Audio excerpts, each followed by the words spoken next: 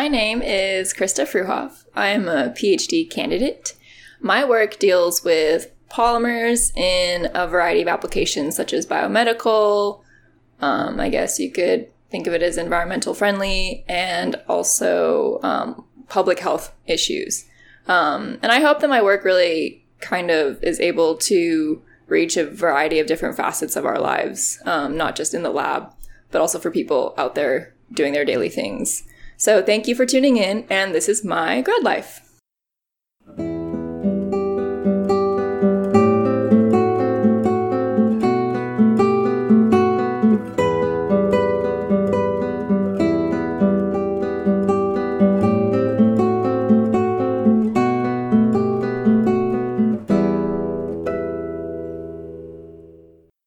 Howdy, folks. Welcome to the This Grad Life podcast. Here we chat with researchers about their work and the inner turmoil that often comes along with living life on the bleeding edge.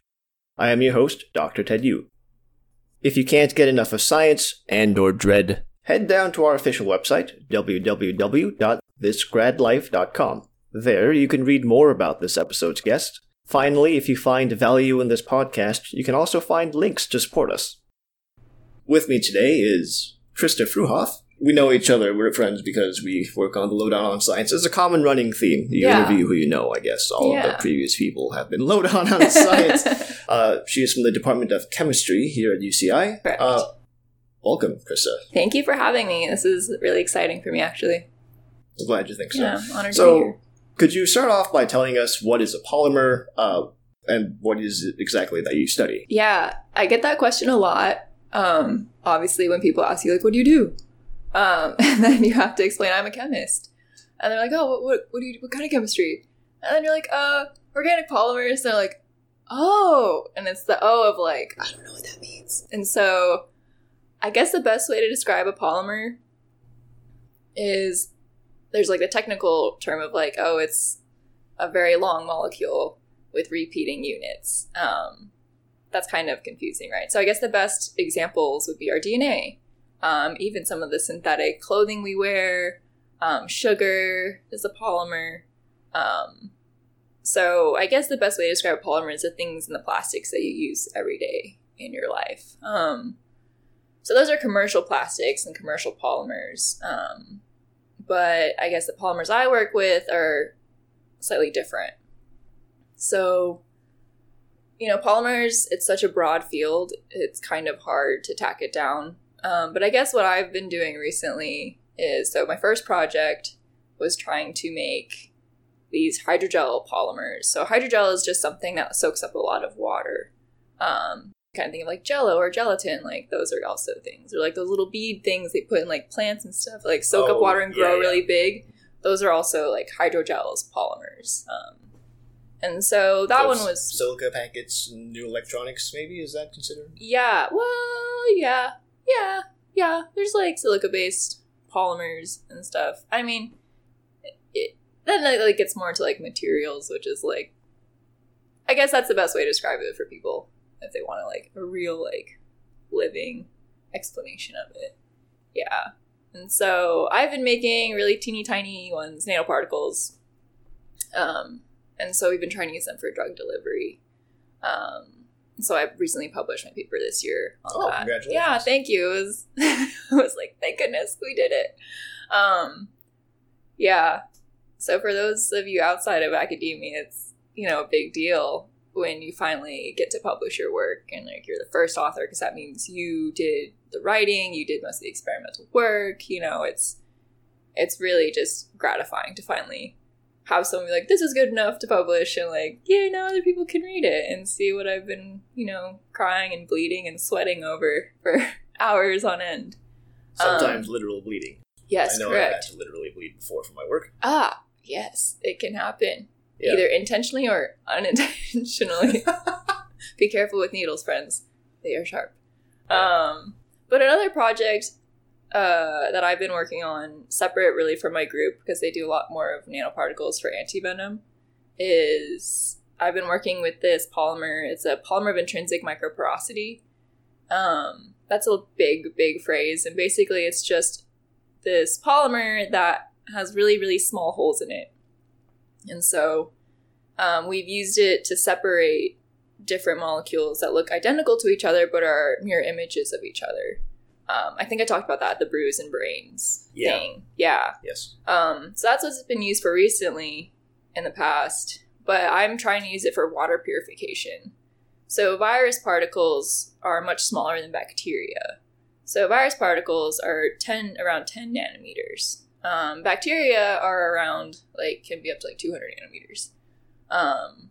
And so the pore size, or the little holes, the size of those in I'll call them PIMs, polymer of intrinsic microporosity. That's a little bit easier. The PIM, it's around 2 to 4 nanometers, except they don't like water. So obviously, if you're trying to use it for water purification, you got to figure your way around that. It's got to interact with the water.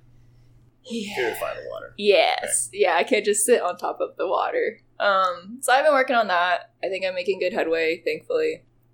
But actually, there's another project that I've been working on, which isn't normal. Yeah, grad students don't normally have this many projects at once. I'll just throw that out there. Usually I have one or two, maybe. But another one I have that I'm actually a little bit more excited about is an idea I came up with, which is a way to make a photodegradable plastic. So we're using commercial applications. So, I was reading, and this was for my advancement to candidacy exam, which is a big exam that everyone has to take to become a PhD candidate, because otherwise you're just a PhD student. Right, that's the test that tells you, hey, I'm actually doing actual work. Yes. You guys can let me stay, please. I'm good enough to get that PhD, because I don't have imposter syndrome already. But, so I found this molecule that is a little bit bio-based, and I can make it in the lab. And so if you shine light on it, it should break into 2 molecules. And so my idea was to put that in a polymer so that I'd grow the other little units off of it. So this polymer, which is, photosensitive, would be in the middle, and then we'd grow something from that. So I've been working on this thing called polyhomologation. That's a term that was coined in our lab by my boss, Ken Shea. He's really cool. He's really nice old man. So basically, you do a bunch of stuff, and then you're growing it 1 carbon at a time. So most of the polyethylene that we use, those are the plastic bags that people get, the really thin ones. Those are grown 2 carbons at a time. But this is different in that it's 1 carbon at a time. And you get really nice properties, and it's cool. And when you make polymers, you want a narrow molecular weight distribution, because you can imagine if you had a bunch of different weights to all of your lengths and chains of polymers, it would just kind of be a mess. So all of the commercial plastics we use have those very similar narrow molecular weight distributions, because otherwise you don't get the good mechanical properties that we see with a lot of our materials today. So could you explain that last part a little bit more? So the polymers, you want them to be kind of uniform. Is that the idea? Yeah. Is that what you're talking about there? Yeah, I guess the best way to describe that, because it can be a little technical, is let's say our DNA, right? All of our DNA is hopefully around the same length, if that makes sense. And as it gets shorter and stuff, bad things happen. There's a set length to DNA. And exactly, yeah. So I think that might be the best way to explain it. But you can also imagine for structural integrity for things, if you have a mixture of lengths of your noodles, let's just call the polymers noodles, right? So let's say you have a mixture of lengths of your noodles. Your noodles won't make really good, let's say you want to squish all your noodles together. Because that's basically what happens to polymer chains, is they all squish together.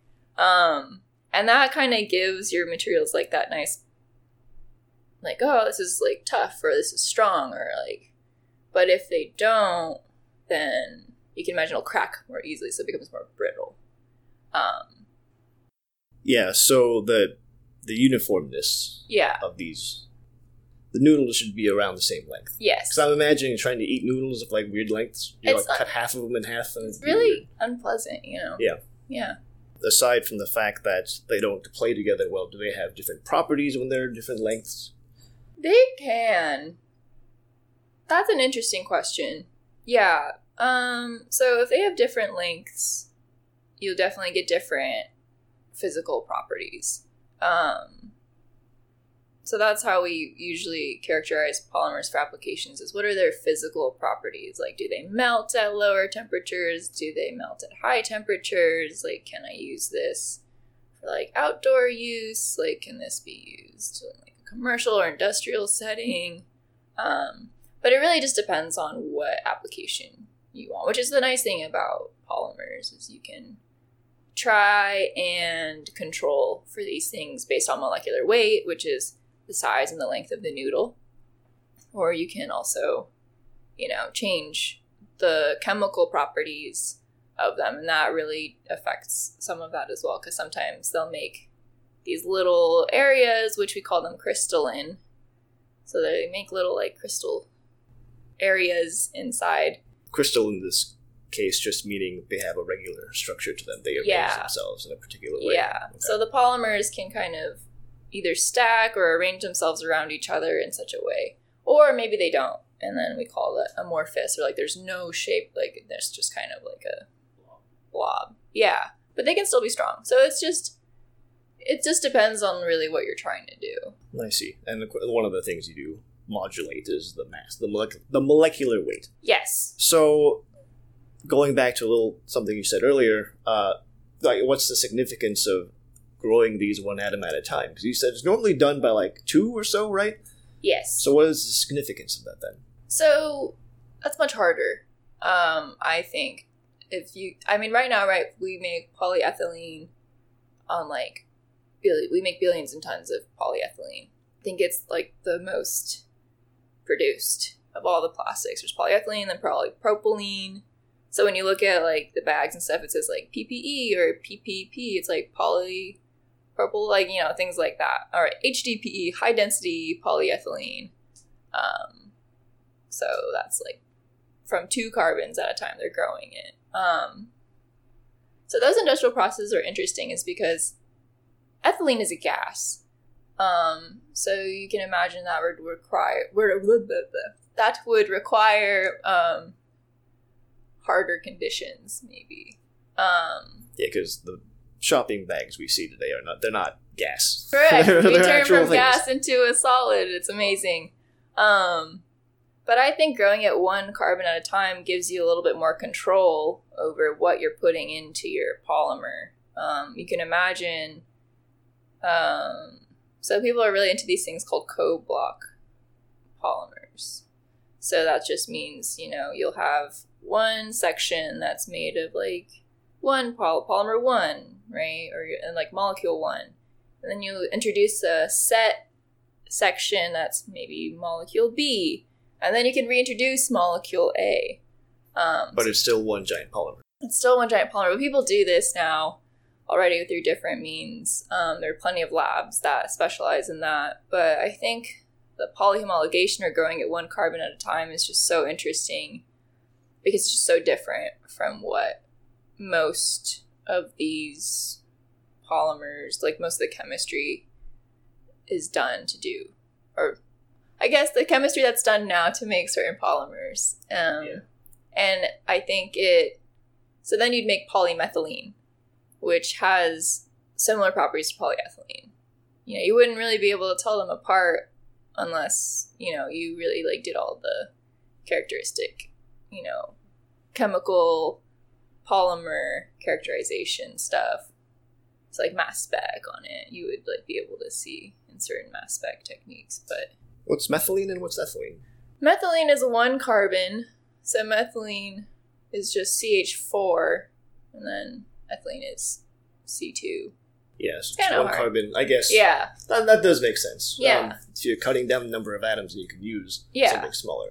I guess that does give you double the amount of control over your polymer than you had before. Is that a fair statement? And you can get like really, really nice narrow molecular weight distributions, which means they're all of my noodles are the same length. So when I'm making my noodles, I'm cutting them so they're all about the same. And that's going to make the polymer overall behave a lot better. Yeah, it's a very attractive characteristic. So when you're reading these papers about polymers, you always want to see like, oh, like how like good did they do in this, molecular weight distribution, or like are all their noodles the same length? And if they are, then it's good. And you're like, oh, that's a good way to do it. And if it's not, you're like, maybe not. I don't want to do that. You talked about characterizing polymers. Mm-hmm. What does that mean? It's like you're looking into their lives. I was imagining you were writing backstories for them. Maybe sometimes I do. Like this polymer wanted to be a ramen noodle or something. Yeah. And maybe it was in its previous life, so it's very happy to be a polymer or something. And then this one was like, I used to be soba, and now I'm here. Yeah, so characterizing, that's a lot of, I think what we chemists do, right? We make things, we do things, and then we have to investigate what we did, how it looks, right? But then you're trying to look at things on a very small atomic molecular scale, which I think blows my mind, and that's crazy to me, and I really think it's interesting. But yeah, to characterize it, you'll do things like you'll basically break apart the noodles you just made to like see what the different segments are made of, or by their molecular weight, or like maybe their charge, or like what's attached to them. Or you can use like really fancy other techniques with lasers, and you shoot lasers at them, and then you can figure out like, oh, like this is how much this noodle weighs and stuff like that, which is crazy because, right, like you can't even see the individual noodles unless you use really, really, really strong microscopes, which are also really cool and hard to use, in my opinion, since I don't do a lot of that. So kudos to the people that do a lot of the microscopy. So you're mostly making these things? Yeah, so I'm mostly synthesizing them and then using other characterization methods to look at them and analyze them. So that's more like analytical chemistry, I guess you could call it. Is that typically almost considered two different fields of chemistry? Are there people that make this stuff full-time, and then people full-time figure out what was made? And then I imagine a researcher, in your case, you're probably going to do a lot of both. Oh, yeah. I think if you went to maybe like industry or a company, or even I think maybe a national lab, they definitely have technicians that will do the analytical portion, I think. So obviously, as a lowly grad student, we don't have that kind of money in academia. So yeah, you do a lot of both. So you learn about, the techniques, and you do get a lot of the hands-on experience of like, I made this, now I'm going to go over to this instrument or this machine and I'm going to work it, and then it's going to spit out some stuff, and I'm going to look at it, and I'm going to have to explain this to my boss, and then make sure it makes sense, and I'm going to put a pretty picture of it in my paper, so that when it's published, everyone can see that I wasn't making up my data. So that you said this was your third project? Yes. I've had other projects, though, which I didn't feel like were that. I don't know. It was just a lot of like, hey, Chris, do you want to do this? You want to do this? You want to do that? And I felt like, yeah, I want to do all these things, But then I like realized, wow, this is a lot, and I'm not necessarily interested in every single thing. So I've gotten to like parse out, I think, more of like what I like and what I want to do. Gotcha. How did that happen in the first place? Like multiple projects? 'Cause she's right. You don't usually get like a billion projects to work on during your PhD. You have like, oh, here's your thing. Go figure it out. You're not just given a bunch of stuff. Yeah, I think part of it is I'm the last graduate student in my lab. So my advisor is retiring. Or I guess he is. He's technically emeritus now. So there will be no more graduate students in the lab, and he'll just have postdoctoral researchers and maybe even visiting scientists from other countries who probably have their own funding, because we do that now. But yeah, no more students. So I think It's time to hang up the lab coat. It's time, yeah. But I think it's hard for him, right? Because he still has so many ideas. He's no less active, that's the crazy thing. He's still really into science, which is nice, but also, it's like, Krista, you are willing and able, and you seem excited to do it, so you'll do it, right? And I'm like, oh, okay, yes. It's breaking my soul, but I will, because you told me to do it. So it's a journey of like learning to push back and learning when to just listen. I think it's partially my personality of like, yeah, I'll do it. I want to try it. And then trying it and being like, wait. Because you're the one in the lab, right, as the student. And the advisor comes up with the ideas. And they are kind of removed from the practicality of lab work at that point. So they might not necessarily fully understand anymore, how long it takes, the amount of energy, because they could be coming up with ideas in areas where they never did research at all, ever. So, like my advisor, he did physical organic chemistry. So he was looking at like mechanisms of how reactions work. He had never done polymer chemistry in his life, like as his PhD work. And now we're like venturing into like biological applications, and he's never taken a biology class. So, I mean, they obviously learn as they go, and they learn things from what students do, and that gives them like the anecdotal experience. But they're never the ones in the lab doing the physical work. Right, smart enough to know what's going on, but since they're removed from the work, you have no idea what it takes. Okay, I get that. So it's easier for them to be like, go do all these things, and then you're like, okay, it's Friday, and it's like 6 o'clock, and I want to go home, and I'm hungry, but okay. I can't say no, because you're still here. Were you always into polymers? So did this lab even do polymers, first off? Yeah. So I guess your first question was I always into polymers? The answer is no. I actually, in my undergraduate research experience, was mostly doing synthetic organic chemistry and methodology. So this is very different. But I will say that our lab used to have a mixture of like making small molecules, natural products, methodology.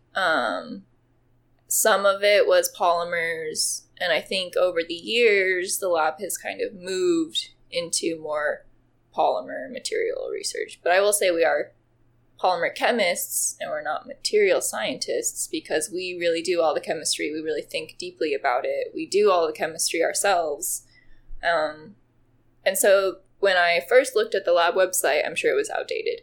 And I was like, wow, they do synthesis and stuff. And I was like, I really like that. I like working with my hands. I like making molecules. I think it's really interesting. And then when I sat down with him, he was like, oh, we don't really do that anymore. But we do this stuff. And he was showing me like the hydrogel polymer nanoparticle research, mostly with antivenoms. And I was like, yeah, like, why not? Like, I guess I could get into that. And so I had to learn a lot about polymers because I'd never taken a polymer chemistry class in my life. And I also was not a chemist major. I got my bachelor's in physiology. So it was I think I had a very different experience going into grad school and getting, all of that information stuffed into my brain the first year. And I'm still learning stuff, and I think it's been one of the most exciting and challenging things I've done. So how did that work out then in the first place? Physiology, did you do some sort of work beforehand where you were messing around with chemicals? Is that then? Yeah, so it's weird, right? Most people who are like physiology majors would probably do work in a bio-centered lab or with a professor who, is in some sort of bio department. But after my second quarter of organic chemistry, I thought it was fascinating and amazing. And I was absolutely turned on to the idea of organic chemistry. And so I asked my professor at the time, I was interested in research. And he said, okay, And then I spent like a year and a half or two maybe doing organic synthesis stuff. And it was awesome. And it was weird because all my friends who were also getting bio-related degrees were doing biology research. So I guess I just kind of fell into it.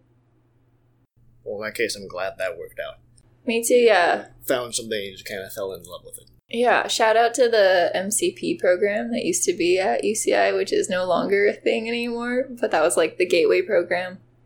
So that you could like enter in through the medicinal chemistry and pharmacology program and then choose between like some bio, pharmaceutical sciences, or chemistry.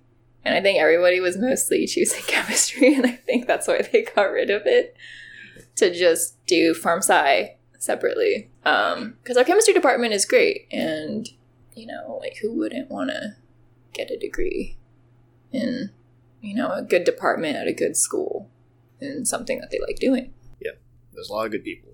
Yeah. You know, quite a few weirdos whom I respect very deeply. Yes. I think I know who you're talking about.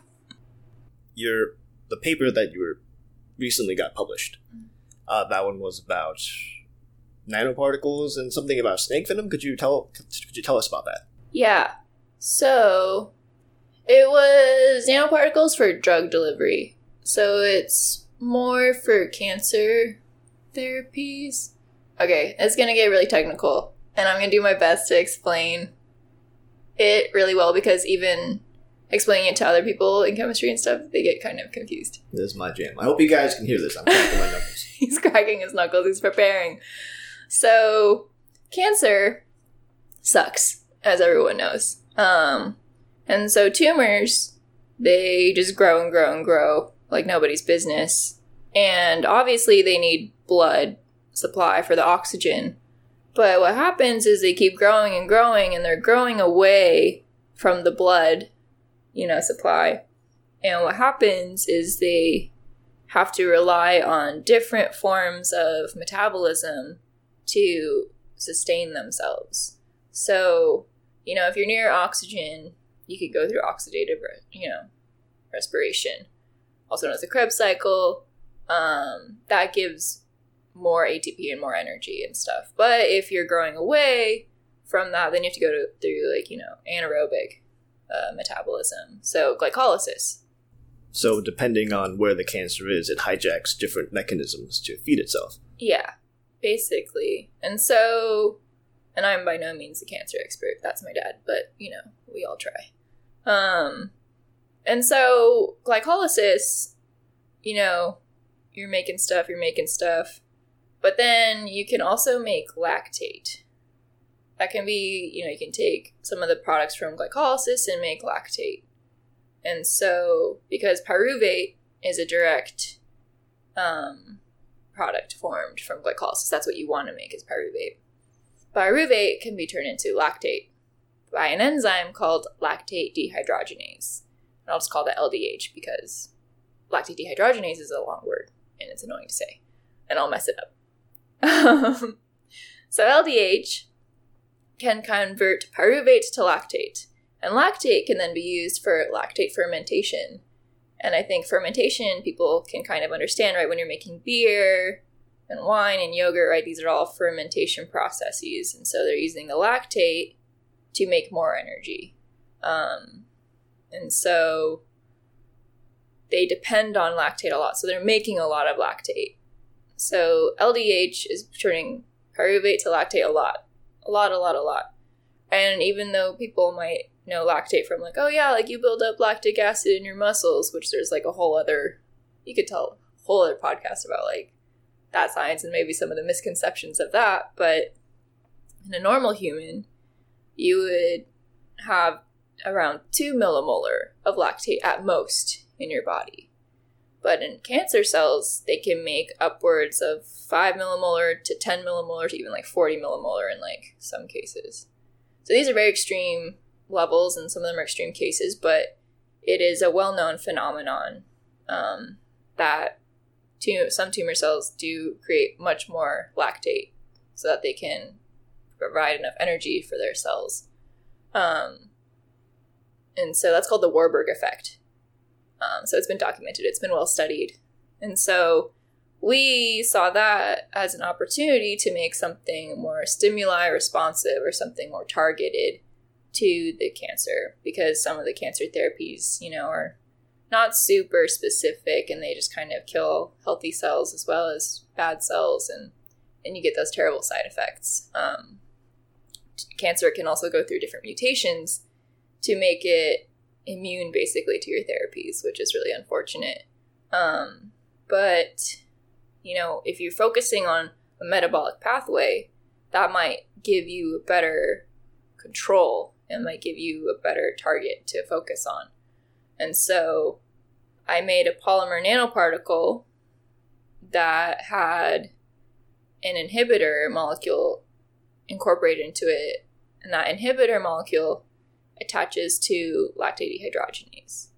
And so the idea is, if we can put the LDH into the polymer nanoparticle, these inhibitor molecules will bind at up to 4 of the binding sites on LDH, and that can act like a cross-linking mechanism. So the polymer nanoparticle can shrink down a little bit. And then, once it makes its way to the tumor environment, there's a lot of lactate. Lactate likes to bind to LDH as well, right? Because it's a reversible process from lactate to pyruvate, pyruvate to lactate. It should displace or get rid of or replace the inhibitor in the nanoparticle attached to LDH. And so those different attachment points are no longer there, and then you get an expansion of the nanoparticle, almost like a relaxation of the polymer chains, because they're no longer being confined or tied to something. And so the goal of my project, and what I was able to show and demonstrate, which you can read about in the paper, is that I made the inhibitor, put it in the nanoparticle. When we added LDH, the polymer shrank. The nanoparticle did get smaller. And then when we added lactate concentrations that you would see in tumor cells, it did grow. It did expand. And so I tested it to make sure it was only responsive to lactate at those concentrations, and it was.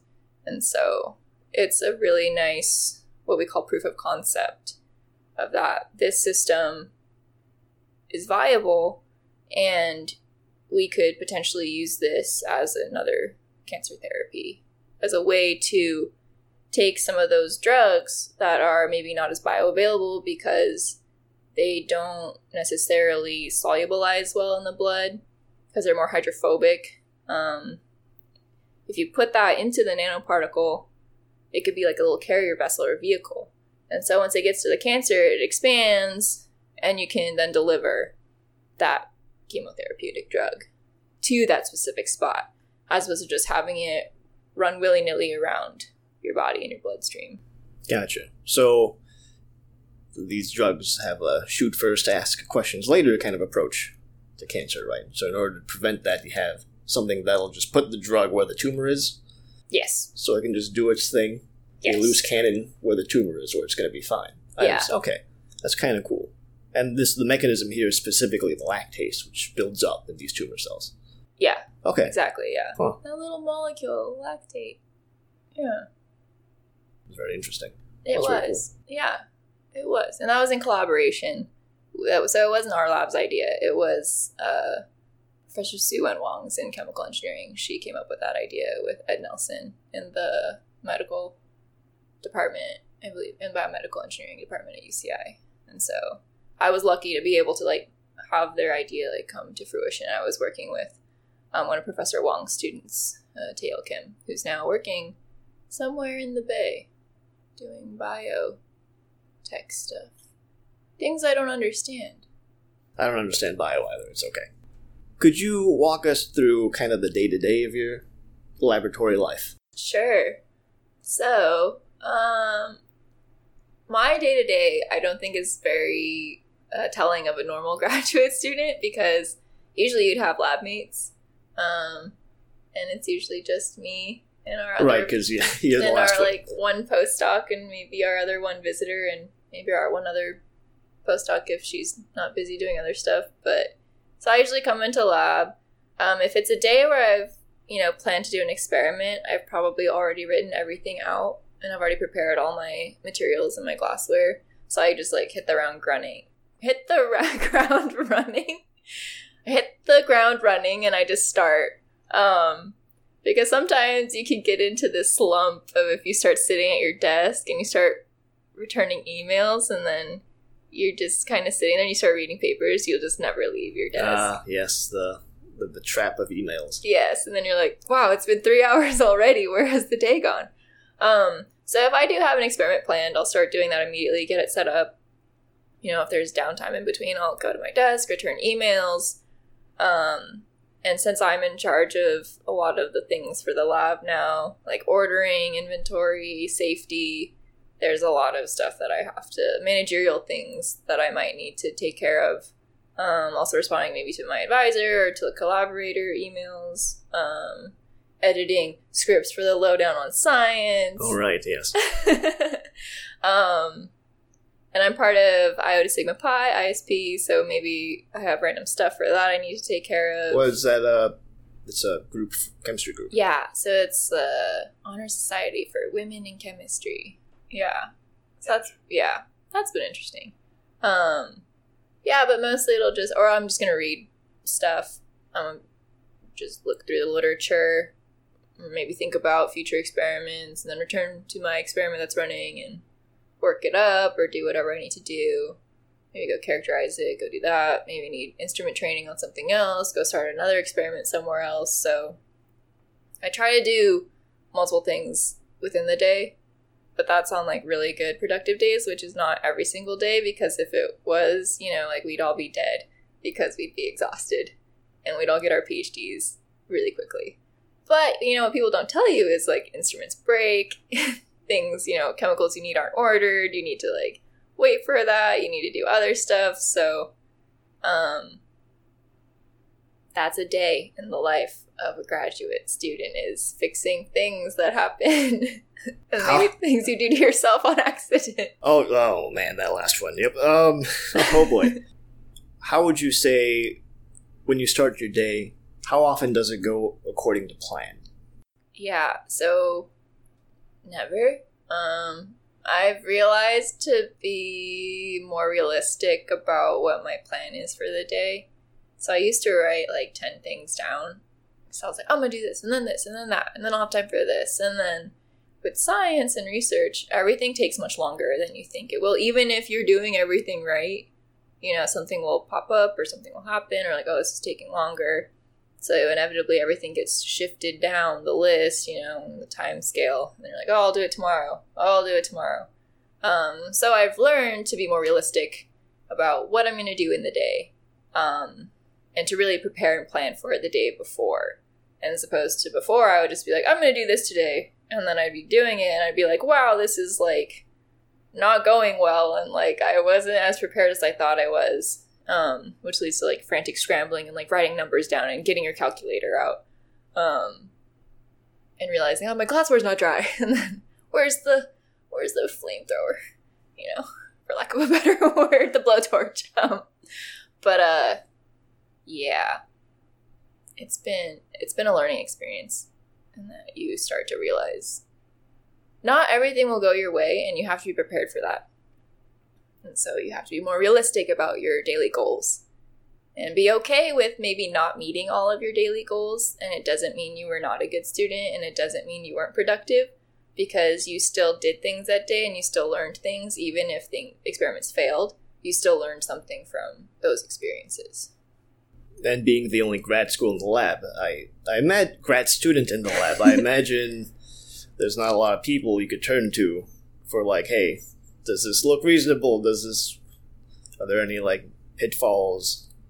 Yeah, so that's been really interesting, because normally you'd have a lab mate who's somewhat familiar with your work that you can ask questions to. Unfortunately, I've ventured off into an area where we no longer have graduate students who work on those projects. They've all gone off to do better and bigger things. So some of my time is actually spent helping other people in the lab, maybe trying to do things that they want to do. And so I've realized that if I need to figure something out immediately, like I really need to use my own resources, and Google and the internet. Google is yeah, it's my best friend in lab. Google Scholar has can be attributed to many PhDs in this day and age. I swear. But I've been lucky because my PI is actually really involved in. He's really interested and he wants to know, and he's really encouraging and he's really kind and nice and easy to talk to. And I know that's not the case for every advisor. So even though I am the solo grad student, I really do have to depend on myself. It's been nice to be able to have conversations about science with him, and he's never ever made me feel badly about not knowing something or maybe not realizing something in the moment. He's always been really encouraging and just kind of like pushing me along to figure things out and just try things in the lab. That's really cool. I think that's kind of the proper way to do it, in my opinion, especially when we're at this level where, yeah, like you said, it's outside of your boss's field. It's outside of everyone else's field. How can you reasonably expect things to go well the first time? No. Yeah, that's exactly what he says. He's always like, what, you expected it to go well the first time? You try something. And I was like, yeah, why not? And then he laughs. And then I'm like, I know. I can dream. Yeah, I understand. Reminded of a story when I was a kid. They teach you all sorts of weird. They teach you how to do math in all sorts of weird ways, right? They introduced the idea of estimation at around like first or second grade. Yeah. And it was like, oh, here's a math problem. It's like 10 plus 12 or something like that. Don't give me the answer. Give me the estimate of the answer. You look at it as like, give me the estimate of the answer. Now my like little tiny child brain, I was like, what the fuck does that mean? I'm going to give you the answer. I did 22 and I worked it out. I was like, no. The teacher would say, like, I didn't want the answer. Try to estimate the answer. And then I was frustrated and I remember crying a lot.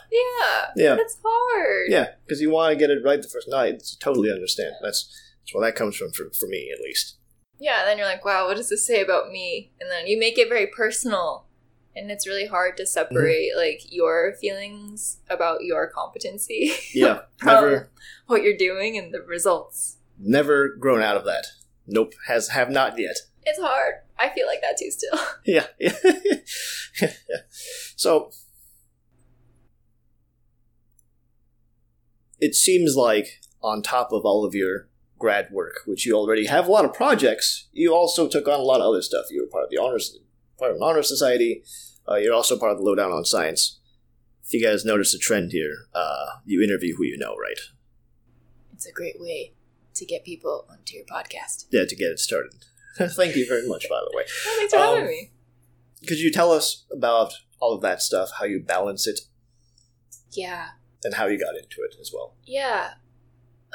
Like most things in my life, I fell into things. So ISP, it was more like I had a few friends. I think Vicky used to also be part of ISP. But one of my friends, Megan, she was really involved in ISP, and then maybe last year or 2 years ago, she asked, like, hey, do you want to be on the board for ISP? And I was like, yeah, sure, why not? And so I sent them an email, and I said, oh, I could be vice president because blah, blah, blah. And then they had the election, and then I was elected, and then I joined, and then I did stuff. It's not so bad. That's not like a huge time commitment. But I do, when I choose to do things, I choose things that I know I would want to put my time into. So I think maybe some people sign up for things because they think it's a CV or resume booster, which, you should be strategic and you should do things worth your time that would also warrant boosting, your CV. But I think I've chosen things that I personally believed in. So doing Lowdown on Science, I took the class, someone was like, Krista would be good at it. And then they offered me the spot to be a writer. I wrote for a year, and then eventually they asked me to be managing editor. And that's been nice because I believe in science communication, and I believe that people should trust scientists. And I think we should all try to be more logical, fact-based people, data-driven. So that's been a time commitment, but it's been rewarding. And more than just like, oh, look, I did this and it looks good for me. I've learned a lot from that in terms of how to communicate with people, how to give constructive criticism, how to receive constructive criticism, and in terms of like my lab responsibilities, I had to become the safety officer, safety representative, because there's really no one else. So that's been a journey. But it's made, like, I've learned a lot from all of these experiences, and, doing them has taught me how to talk to people in many different ways and how to deal with many different people, which, as my advisor always says, is part of our education as graduate students that is sometimes overlooked. It's like, so what if you don't get along with that facilities manager? Like, you still need to go talk to them and use that instrument and learn how to do it. And some of these other interactions with other graduate students and maybe other professionals in other fields, even graduate students in other fields, has really opened my eyes up into how the possibilities that are out there for me, how to manage my time. And I think just growing as a graduate student over the years, you learned how to manage your time better. I did learn that a lot in undergrad because obviously organic synthesis takes time. And I would have classes in between, and I'd need to get stuff done between the classes, or my mentor would leave, or people would need to leave the lab. Obviously, I couldn't take all day. And I don't think it's necessarily like a light goes on one day. It's more like you just learn from your experience of like, that took a long time. I'm going to budget my time. Or like, I have a planner.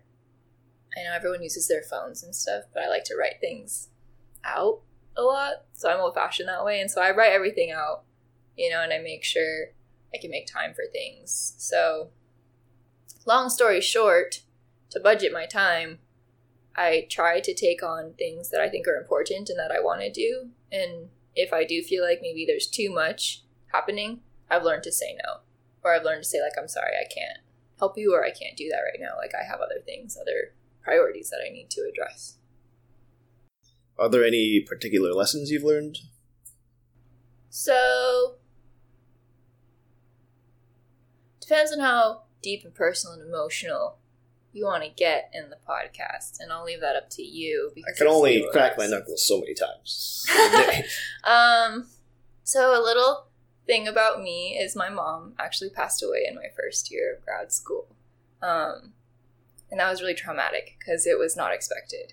It was actually like maybe the second day of classes, and I got the phone call when I was in class, and then I was like bawling my eyes out, and everyone was like, "Are you okay?" And I like couldn't speak because I was so sad.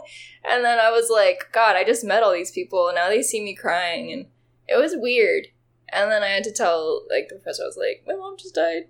I can't go back to lab. And he was like, yeah, of course. And I was like, oh, okay. They're like, take all the time you need. And I was like, okay, I will. And then I didn't take all the time I needed because it was, people were like, oh, you can take time off. You can, like, it's fine. Like, when I told my professors, so it was, like, the first quarter. And I was already feeling overwhelmed before that because I was like, whoa, I think I'm out of my depth here. Like, I didn't take all of these required chemistry classes. Like, I'm already, like, behind in all these concepts. Like, will I be able to rise to the occasion of, like, being a chemistry PhD student?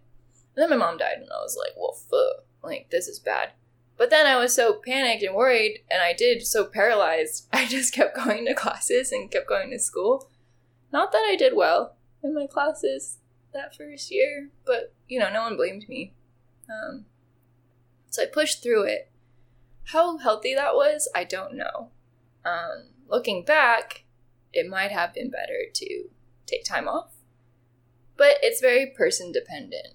So if you're struggling, it's okay to take time for yourself. Only you can really decide those things for yourself. I had a lot of people giving me input and advice, and I was like, I'm just gonna struggle and keep going. But I was so lucky because my cohort was small, and everybody was so loving and caring. So I came back the next day. I didn't tell anyone anything, really, other than the people who, were like, oh my God, Krista, what's wrong? You left class, and now you're crying. And then I, like, sat down in class, and I, like, didn't really want to, like, talk. I just wanted to, like, go to class. And then everyone, like, came in and, like, sat around me and, like, hugged me. And I was like, oh my god, you guys are great. I love you all. This is only, like, the first week of knowing each other, but you already are so supportive. This is wonderful. So I was really lucky, you know. I will say relationships were strained. You know, friendships. The friendships you make in the first year are not necessarily going to be your friendships for the rest of grad school. I'm lucky that Megan, who I do my YouTube channel with, has been, like, my ride or die since, like, that first year. And I've had a couple other friends who also have been there for me, like, through the thick of it. Because I was a mess. So I think what I've learned is that you will naturally find people who you relate to, and you'll find people who are your people. And you will face many troubles and obstacles in grad school, but it's really important to be honest with yourself and be honest with other people about what you're struggling with and how. And I think it's really important to find an advisor who is nothing but supportive of you as well, because I don't think I would have made it this far if it wasn't for Ken. Because I definitely didn't pass my first advancement exam, obviously because it was like a year after my mom died, and it was right after Mother's Day. Oh boy. It was really bad. Oh boy. And, like, people told me, they're like, Krista, you can postpone it. You don't have to take it this year. Like, you have extenuating circumstances. And I was like, no, I'm going to do it. Because I, like, don't know what else to do. I didn't pass, right? They told me to come back the next year. I passed the next year, obviously. But, so, life sucks and it's unpredictable and you will have terrible things happen to you. And when I did talk to one of the professors, I'll name drop him and you can take it out if you want to later, Doug Tobias. He was teaching one of the classes, and I came in because I was like, you know, I might not show up every day to class, and this is why. And I'm like, sorry, but I'm trying. And he was like, it was really tough love. It was really good, though. He said, you know, my dad died tragically in a plane accident, unexpectedly.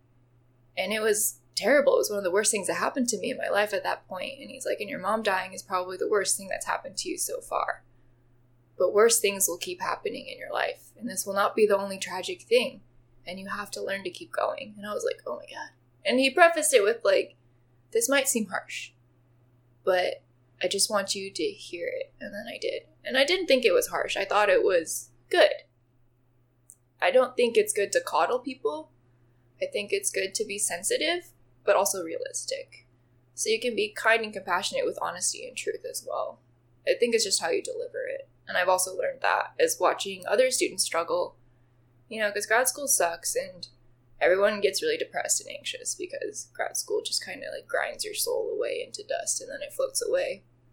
But studies have shown, right, there's a higher rate of depression and anxiety in graduate students for a reason. 3 times as much, in fact. Yes. And, you know, it's important to be kind to each other because there is some culture that people will be, you know, like, oh, you came in, like, at 11 o'clock? Like, I've been here since, like, 7 a.m. Right? And it's like, mind your own business. Like, my time schedule isn't affecting you whatsoever.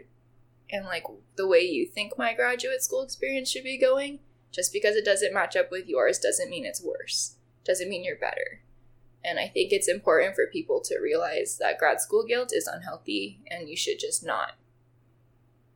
don't listen to it. Don't feed into it. Like, you do what you need to do, set small goals for your day, and just get what you need to do done, and, like, be a good human. And I don't think it's that hard, but unfortunately, some people might make it harder. So it's an exercise every day, and I think those are some of the lessons that I've learned, is how to be a good human and, like, not take things out on other people, or not let other people taking things out on me affect me too personally. And that's my soapbox. I am sorry it went that way. Thanks, Ted. But that's pretty intense. Yeah. No way I'm cutting that out. Are you sure? Because I was thinking about it. I was like, this is I don't tell. Like, it's not something you... There are 2 types of people, right, who face trauma. There are people who broadcast their trauma. Yeah. Which is fine. Like, there's nothing wrong with that. And there's people who, like, hold on to their trauma. So I'm just someone who, like, holds on to my trauma. and then I like let it leak out a little bit sometimes. Yeah, that's, I think, my natural state as well. But in recent times, I've kind of found that maybe there is some external benefit to broadcasting it. Not, I think when we say broadcast, we definitely don't mean I would like to be pitied. Yeah. We're not broadcasting that message out. Just No. being open about what the hell just happened. Exactly. I know, because I had to deal with depression. Yeah. Through grad school. It was one of, the defining moments of my life. I realized I had it, and I dealt with it. Yeah. Yeah. And that was out of grad school. Best way that you can. Yeah. While in grad school, which is not... It's hard. Oh, yeah. Grad school's already hard enough, and then you realize you have this other stuff to deal with on top of all the other stuff you have to deal with. Yeah. On top of all the other extracurricular stuff you have to deal with. Yes. In my case, too. Yes. But, yeah, I've definitely... I can see the benefit to kind of broadcasting it a little bit, and which is why I'm glad you shared this here on this podcast.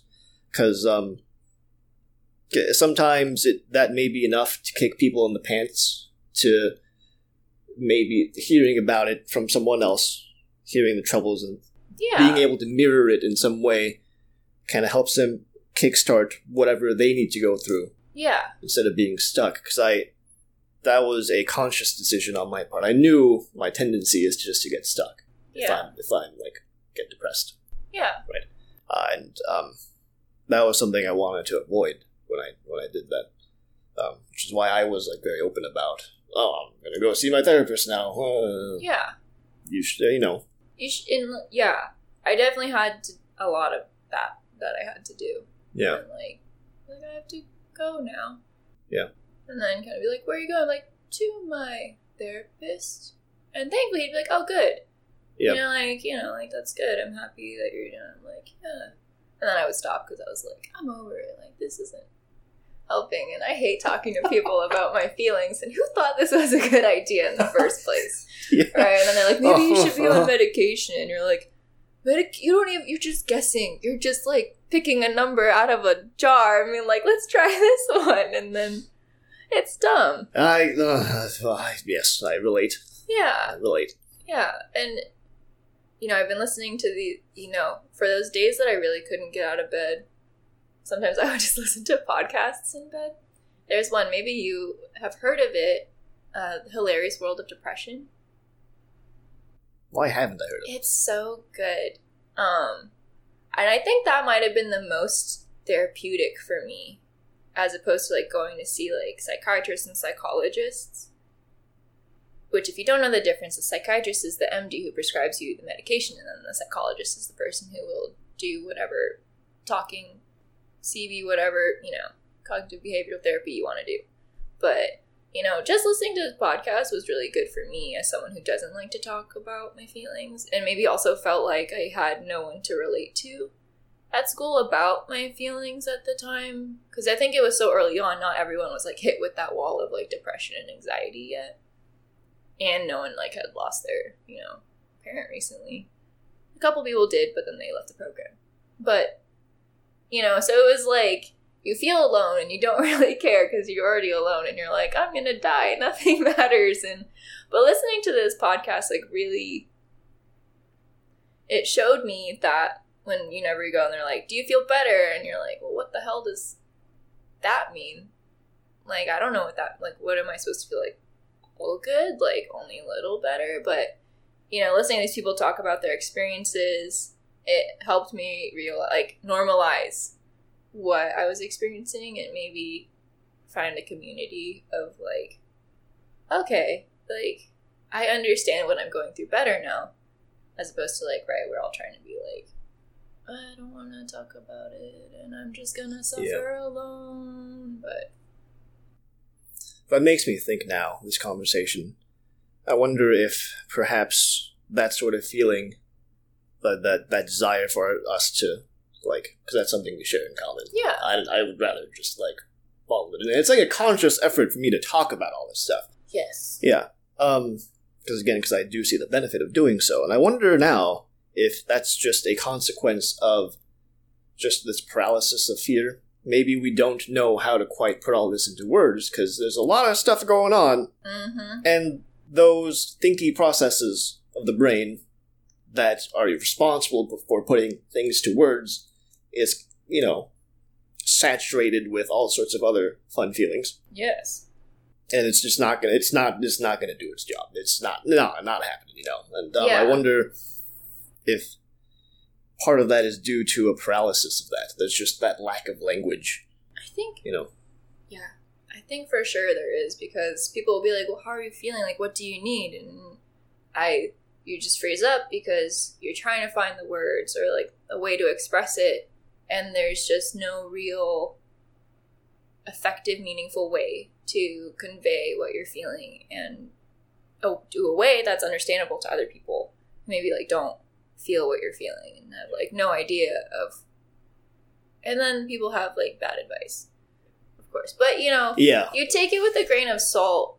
I always did, because people are like, maybe you should exercise, maybe you should do yoga, maybe you should meditate, maybe you just need a routine, blah blah blah, eat healthy. And you're like, I understand you're coming from a place of good and good intentions, right?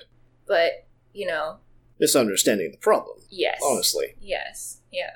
Again, I think for a poverty of language, who coined that term? There was a famous poet that coined that term, and I love it so much. When it comes to pain, there's a poverty of language around it. I'll have to put that in the podcast description. Excellent reason to visit the website. Yes, click on it. It's a really good-looking website. Oh, thank you. Yeah, that's one of the cool things about the internet, I think. There's a lot of people out there, and they've put a lot of words to a lot of things, and then they've packaged it into like this digestible thing you could just download off the internet. Oh, it's fucking awesome. I don't know who you guys are, but I'm saluting you guys. You can't see this because it's a podcast, but I'm saluting. It's a thank you from both. Yeah. Wow. Thank you for sharing that. Yeah, no problem. And I asked this question not to be judgmental in any way, but because this is what I would fucking do. Yeah. Did you in some way take on all this stuff to kind of like, as a response to all the stuff that was going on? Because I would do that. Yeah. That's totally me. So I think that's maybe why I didn't take a break. Because I talked about it extensively with my dad. And he was like, you worked so hard to get here. You can't let this foundation crumble. He's like, if you let this foundation crumble, like, there will be nothing left for you. And I was like, but I'm sad and I want to lay down all day and my body feels heavy. And he's like, I know. And I was like, I'm going to lay down now. It was bad, though, because, like, I wasn't eating. And I lost a lot of weight. And my dad would get mad at me and he'd be like, do you want to die? I have patients who are, like, losing weight and can't eat, blah, blah, blah. And I'd be like, why are you yelling at me? Like, I'm just like... It was just I was just such an almost a catatonic state of, like, just for, like, the first few months, right? Because I just, like, didn't care. I was like, who cares? What's the meaning? Nothing. We're all gonna die. I'm not afraid to die. Blah, blah, blah, right?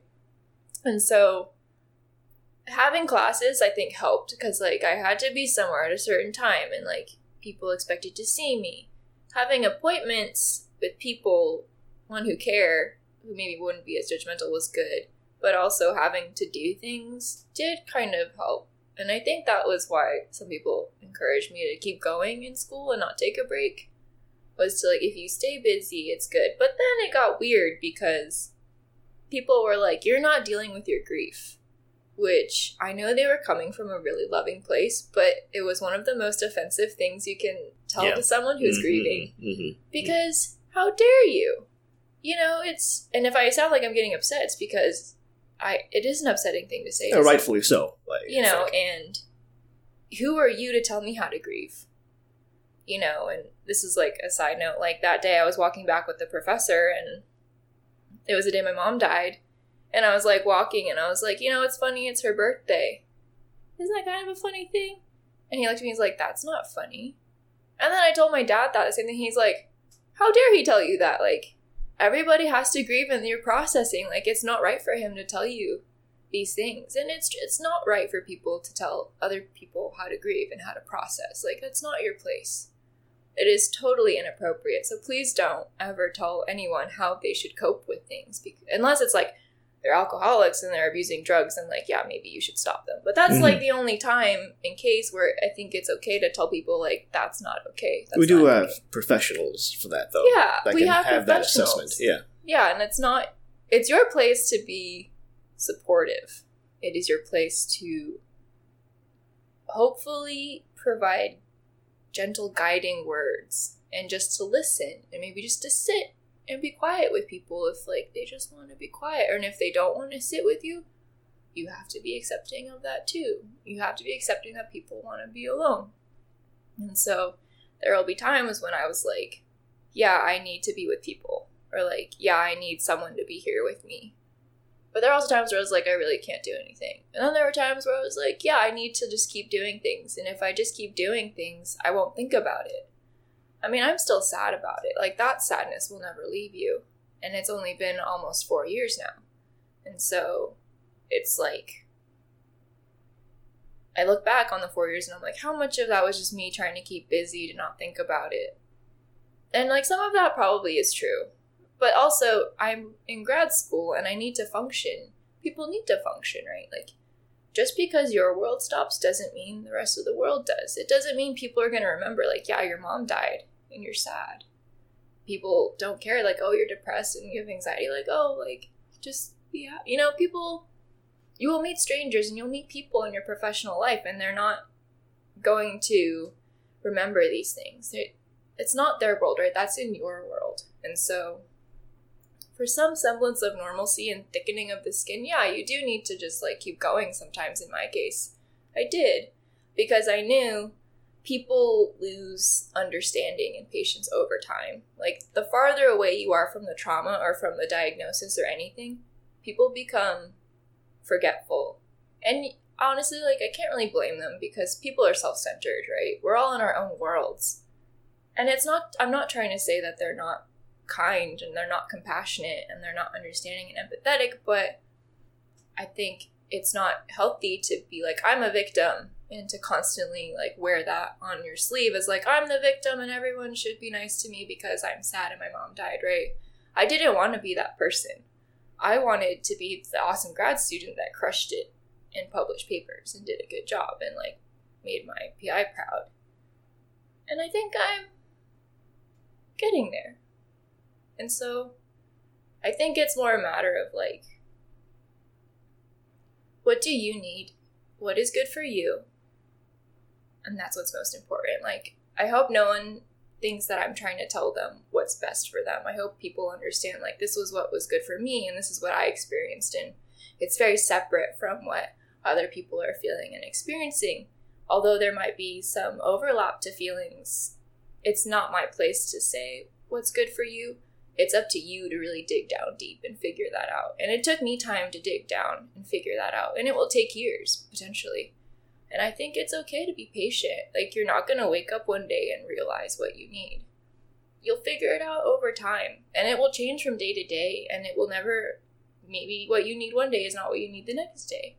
And that's okay. There's a fluidity to feelings and emotions and our thoughts as humans. And I hope that doesn't get lost in the need to function in a society that doesn't necessarily support that very well. I hope that makes sense. But yeah, one of my friends, Megan, she's pretty awesome. She's really been there for me, even when I was being pretty poopy. And even though there were some times where I was like mad at her for trying to push me to do things, and like in ways that maybe I didn't think was good, I just was like, she loves me and she just wants what's best. She just wants me to be happy, whatever that means, you know? And so she's been my friend for all through grad school, like consistently. And it's been really nice. And we have a YouTube channel. Oh. Yeah. Yeah, so it's called... I say that surprised, like I don't know what it's about. Yes, but that... I know what it's about because, you know, Ted's been really nice, and he's given us really good advice on, like, sound and thank you. Audio stuff, and we've, like, tried to incorporate a lot of that with our very minimal, low budget. Grad life for you. Oh, man.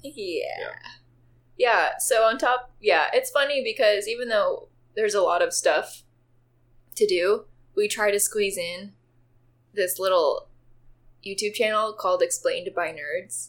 Obviously, we are the nerds, and we are Couldn't explaining. tell. Oh, are you sure? We're trying to explain things, and I love Megan because she's also really into science communication. She's a really good public speaker. She's won like Grad Slam at UCI and like went all the way to like the finals and stuff. So she's like she like normally like wins whatever speaking competition she's in because she's just fairly prestigious. Yeah, she's amazing.